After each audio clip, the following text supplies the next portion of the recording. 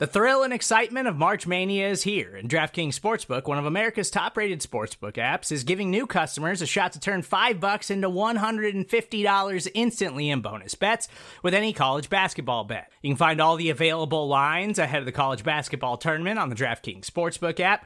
So download the DraftKings Sportsbook app and use code SBNFL. New customers can bet $5 to get $150 instantly in bonus bets only at DraftKings Sportsbook with code SBNFL. The crown is yours. Gambling problem? Call 1-800-GAMBLER, or in West Virginia, visit www.1800gambler.net. In New York, call 877-8-HOPE-NY or text HOPE-NY.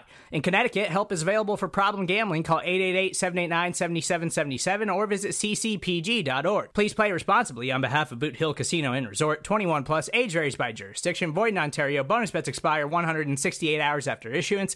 See dkng.com/bball for eligibility, deposit restrictions, terms, and responsible gaming resources.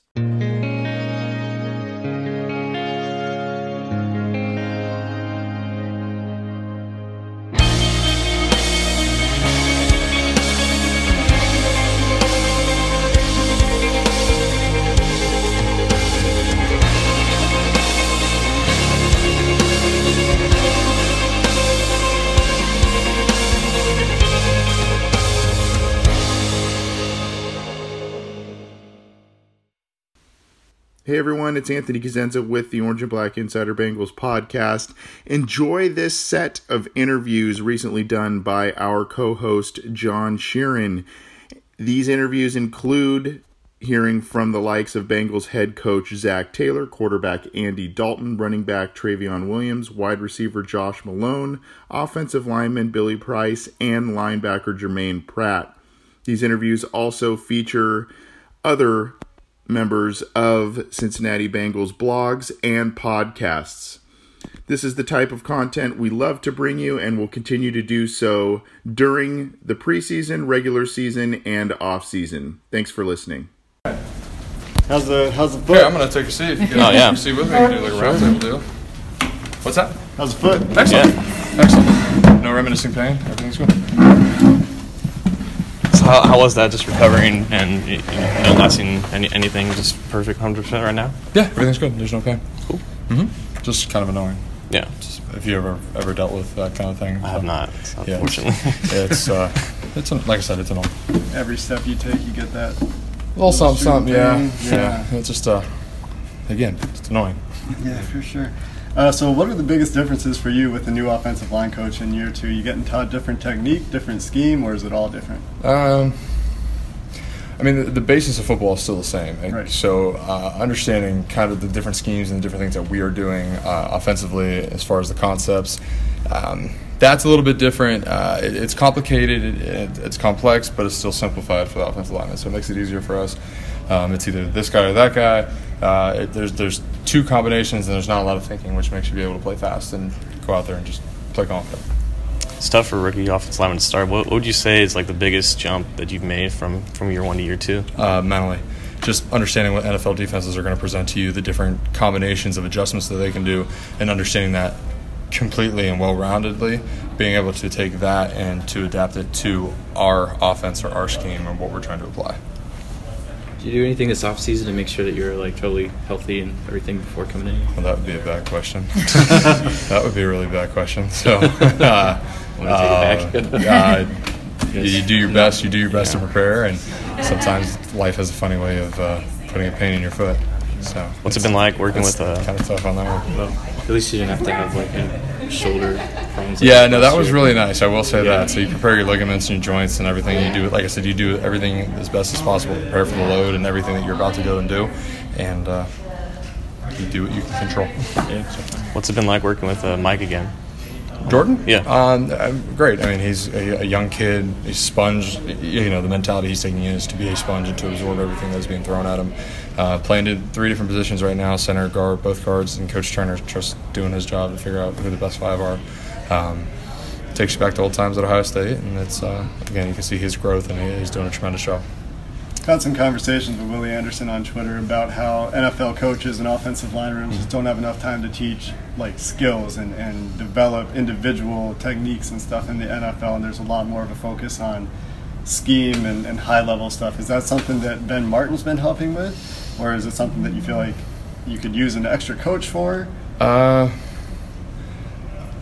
My own personal opinion, I think skill is kind of built on the field. Okay. You do different drills and you do different things to work on. So, for instance, like I'm lacking really badly right now with my left-hand punch, my offhand punch, when people are on top of me when I'm snapping the ball. So something like that, you build that skill out on the field versus you can talk about it till you're blue in the face. I could watch Travis Frederick, Pouncey's, Kelsey, the whole 10 yards. But until I build that skill, it's kind of tough. But, Ben Martin is a huge piece of this entire puzzle of the offense. He's a brilliant mind, and it's been really nice to have him in our back pocket. We had a look yesterday, do whatever the schematics of it was, and I can kind of spitball it off of him, and he says, no, this is why, and da-da-da-da. So skills built on the field, and then, again, scheme and concepts are kind of in the classroom, and then brought out to the field and elaborated.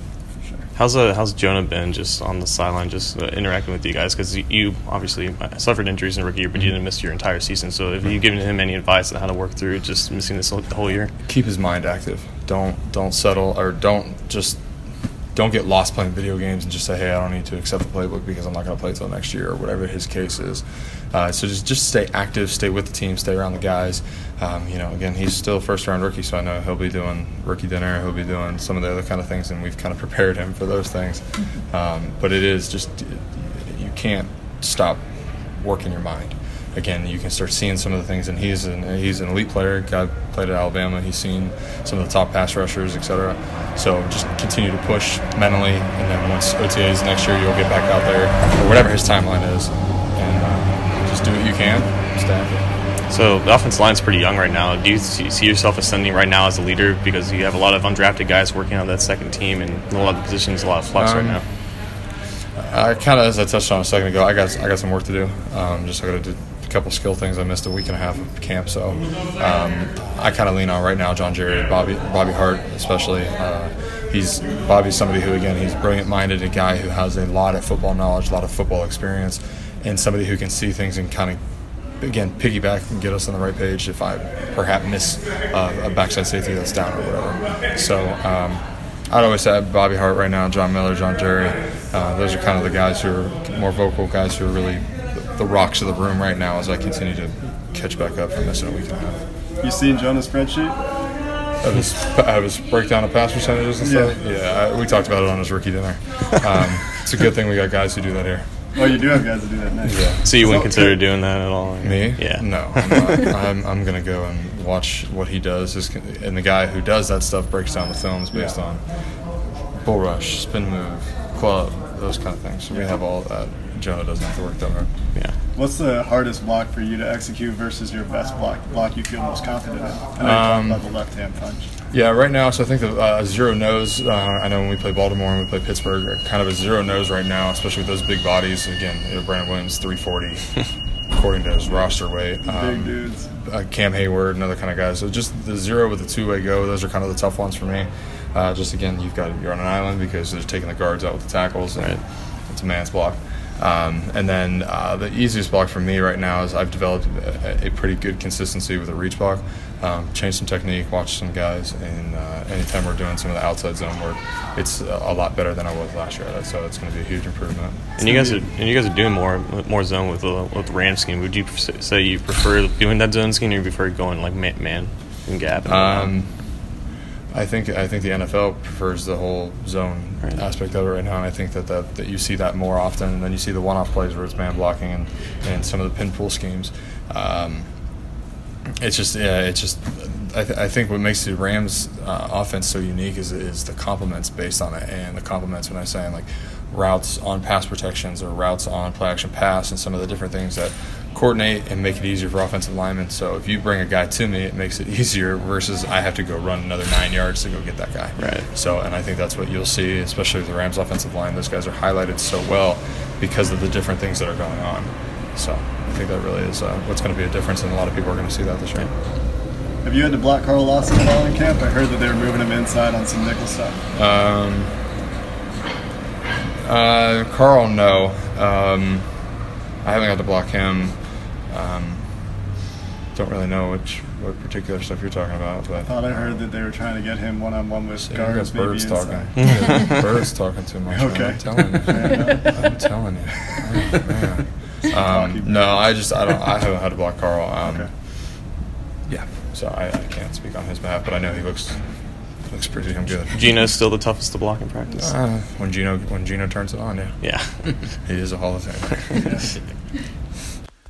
Once again, you've been listening to one in a series of recent Bengals interviews courtesy of co-host John Sheeran.